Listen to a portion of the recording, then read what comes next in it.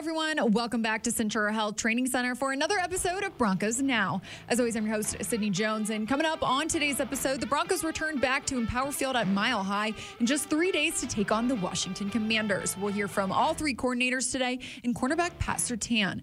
Plus, Commander senior writer Zach Selby joins the show to take a look at this matchup from the Commanders' perspective. All that and more coming up.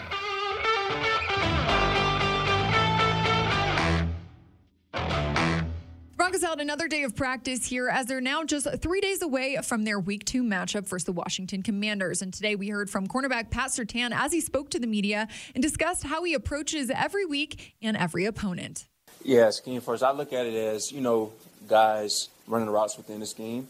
Certain concepts will dictate that by their splits, by the way how they align. And, you could just tell by their mannerisms off the ball if they getting the ball or not. So, just little details like that. Surtain also went on to talk about the Commanders' playmakers and how they'll look to defend them this Sunday. They got two good receivers, in Dawson and McLaurin. They're pretty versatile in their scheme. They can match up anywhere on the field. So, they use those guys well within their play calling style. And those are two playmakers, obviously. So, defensively, we've got everything schemed up. You got a plan for them as well, too. So, this will be an exciting matchup. And on the other side of the ball, offensive coordinator Joe Lombardi talked today about the challenges the Commanders' defense presents. There's four challenges, really. They're, I don't know if Chase Young's playing. I know that he practiced in a limited fashion yesterday, but that's 4 first-rounders who've lived up to their billing.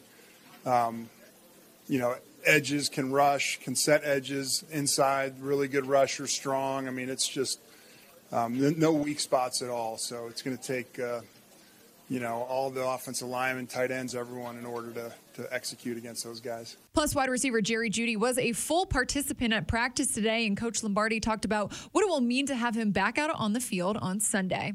Yeah, he's a great route runner. So someone you feel really good when he's matched up man-to-man. So when you recognize that, someone that you look to early as a quarterback, a guy that consistently can get separation.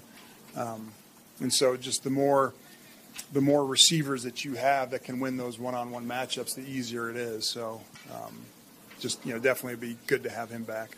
Defense coordinator Vance Joseph also talked today about the Broncos' pass rush and how important it will be to get that going in Week 2. It's absolutely important. Obviously last week we didn't have much pressure on the quarterback, and the third down, win percentage showed that. So obviously pressure on the quarterback and getting him off his spot, and winning third down is going to be critical in this game. Last week's game, the third downs is where we kind of, fell off, that and penalties. So winning third downs is always going to be for us a top priority because that limits possessions, it limits points, so that's always going to be important for us to pressure quarterbacks and to win third downs. Now it's time to take a look at today's injury report. Tight end Greg Dulcich and outside linebacker Frank Clark did not participate at practice today. Meanwhile, wide receiver Jerry Jeudy, defensive tackle DJ Jones, and cornerback Riley Moss were all full participants. Now joining me on Broncos Now is Washington Commanders senior writer Zach Selby to take a look at this weekend's matchup from the Commanders' perspective. Zach, how's it going? Thanks for joining me today. Yeah, it's been a great week so far. The one thing that I love about the NFL season is that it happens fast and slow at the same time. So all of a sudden it's Thursday, but it feels like we were going through just like a desert to get here. But actually it's gonna be my first trip to Denver. So really? I'm very, very excited about that. Yeah. Yeah, well, excited to have you here. How are things just going over there in Virginia this week? How's practice been? Practice has been pretty good. It's obviously we're now past the first game of the new regime with Josh Harris and his group of partners taking over the franchise. Now it's more like, all right, we're just focusing on football now. Now we're past all the first of everything. And practice it's been weird because yes, like the Commanders won on Sunday 20-16, but nobody in that locker room on Sunday felt pleased at all with the way they performed. Everyone was basically saying, yeah, we won. That's great. But we left a lot of opportunities out on the field, and we could have done a lot better than what we put out there. And honestly, the practices and the locker room availabilities have kind of echoed that as well. Like, they're not resting on their laurels, which I think maybe sometimes like this team would have done in previous years. And even Charles Leno said that, there were other teams that he's been on with Washington where they might have been ecstatic about getting that win last week, and then just kind of carry that momentum over. But no, like they're saying no, like this is not up to our standards. We can be better, and I think from what I've seen in camp and what I've seen last few practices, like they can definitely be better. So I'm very interested to see what version of Washington comes to Denver this weekend. Yeah, I know Commanders quarterback Sam Howell talked this week about that, about some of the things he wants to fix moving into week 2. But looking at his week 1 performance, Zach, what really impressed you about what he was able to do out there that maybe this Broncos defense should be on the lookout for? Well, I think there are a couple of things. I think generally the bounce back ability, I think is a pretty big key for him. That's something that Ron Rivera and Eric Bieniemy have talked about a lot. And you saw the negatives of being a second year quarterback in his second career start. Right, you had the interception, the ugly strip sack that was returned for a touchdown. Neither of those are great, but he didn't really let it rattle him. And we were talking to some people in the locker room afterwards, and we asked them like, "Hey, what did he do after these mistakes?" And they said they were like, "Yeah, okay, that's fine." Which they all love. They all love his ability to just kind of put the past behind him and just look forward to the next drive. But in terms of what he does on the field, I've always really been impressed with his ball placement. He puts the ball in a lot of areas where only the receiver can make that catch. And there was a really nice across the field pass to Cole Turner that was exactly where it needed to be, and had pretty good coverage on it. I think his chemistry with his receiver so far has been pretty good. We haven't seen too much of that from Terry yet, just because he's dealing with the turf toe. But him and Jahan have really developed quite a rapport, and you saw a little bit of that on Sunday. So I think his ability to look past his mistakes, his ability to scramble, also I think is pretty impressive. Plus his ability to build a rapport with receivers he hasn't really worked that much with, has really stood out to me. That's why I think pretty highly about what he could be somewhere down the road. Well, I know Sam Howell, he was sacked 6 times in week 1. So how do you think that the Commanders are going to really look to address that this week? Because I know this Broncos defense really wants to work on their pass rush.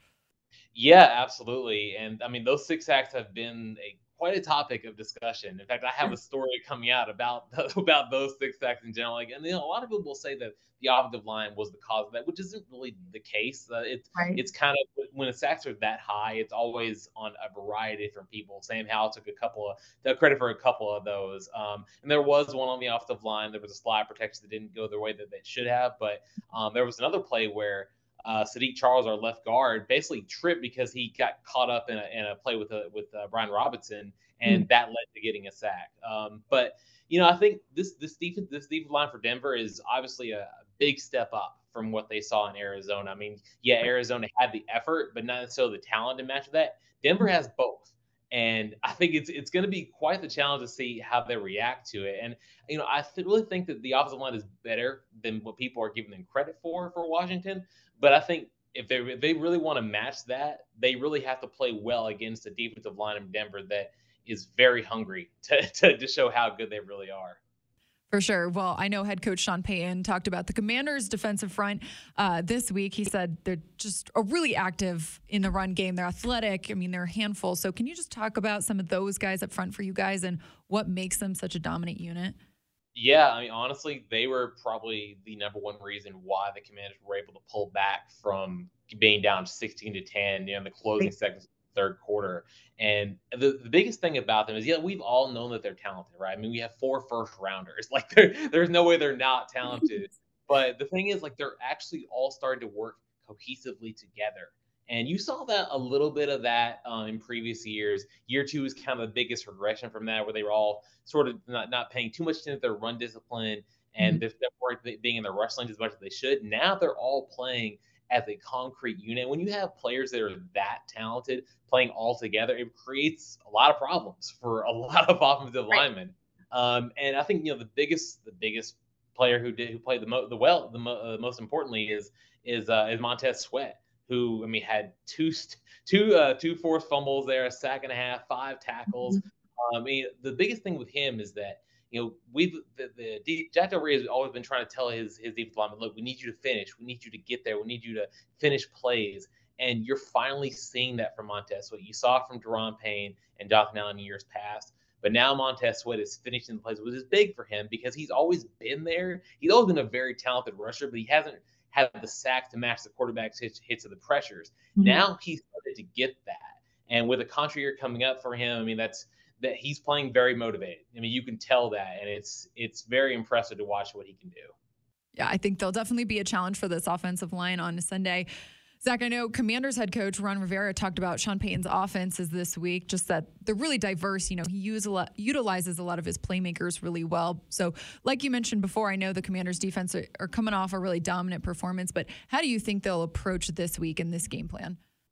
Well, I'm still sort of watching the film from where they played the Raiders last week. And, I mean, yeah, you're right. Ron Rivera has a lot of respect for what Sean Payton has done. I looked back at their records together, and while Sean Payton does have a one-game advantage over him, when he was with the New Orleans Saints, most of their matchups were decided by like 8 points or fewer. So it's going to be very competitive, and it looks like they're going to rely on knowledge of a system that uses a lot of running backs, a lot of play action, a lot of getting the ball out to your best players. And I know with Jerry Jeudy out last week, they did the best of what they could. Samaje Perine, a guy that Washington fans know pretty well. He had some really good moments. That running game in general, I thought looked pretty impressive to me. And I know Dulcich being out is a big blow, but I think Russell Wilson's still going to use his tight ends a lot. And I think this defense has the secondary to match that. I mean, we have Cam Curl, who is so versatile and be able to play against tight ends like that. I think you feel pretty confident about your matchups with them. They also have a lot of speed on the outside with Emmanuel Forbes, and Benjamin St-Juste has the size and quickness to match up against some of these slot options. I think they're going to come into the thing. They're going to play close to the line of scrimmage, but also be aware of the fact that they can make big plays downfield because Russell Wilson still has the arm to do so. But again, I think Washington's going into Denver feeling pretty good about what they can accomplish. Well, last one here for you, Zach. I know the Commanders have lost 3 straight road games to the Broncos here in Denver, as they continue to prepare for this road trip. Kind of mentioned this earlier, but what's been the feeling or the vibe around the team in the locker room? Yeah, and I'll even say further, they've only won twice in their all-time series with at Denver. So that's altitude gets to them. Yeah, I think the altitude gets to a lot of people there. But yeah, I think they're going into it thinking that again, like we said earlier, yes, they won and they're all happy that they won. But they're going into this. They're going into this thing. All right, this is the next level of competition that we're going to be facing. And I really do believe that they think they've got a chance for sure. But they all acknowledge hey, we need to play better because the 20-16 effort we gave against the Arizona Cardinals is not going to be good enough to beat the Denver Broncos, who are perennially in playoff contention all the time with that really good defense they have. And now Russell Wilson finally starting to show a little bit of what he was whenever he's with Seattle. So yeah, I think they're going into it realizing that they're building some momentum, but they're not quite there yet. And I think they view it as another measuring stick for them to show how good they can actually be. For sure. Well, excited for the matchup this weekend. Zach, appreciate you coming on the show. Yeah, appreciate having me. I can't wait to see you in Denver. And Broncos fans, don't forget, Paramount Plus is your streaming home for every local NFL and CBS game this season. Visit ParamountPlus.com to start your free trial and stream Russell Wilson and the team as they battle the league's best. Plus, get an all-access pass to 24/7 NFL content with CBS Sports HQ, Fantasy Football Today, NFL Slime Time, and more. And this year, Paramount Plus is your streaming destination for Super Bowl 58. Another action-packed Broncos season with NFL and CBS awaits. So stream Paramount Plus all season long from any device.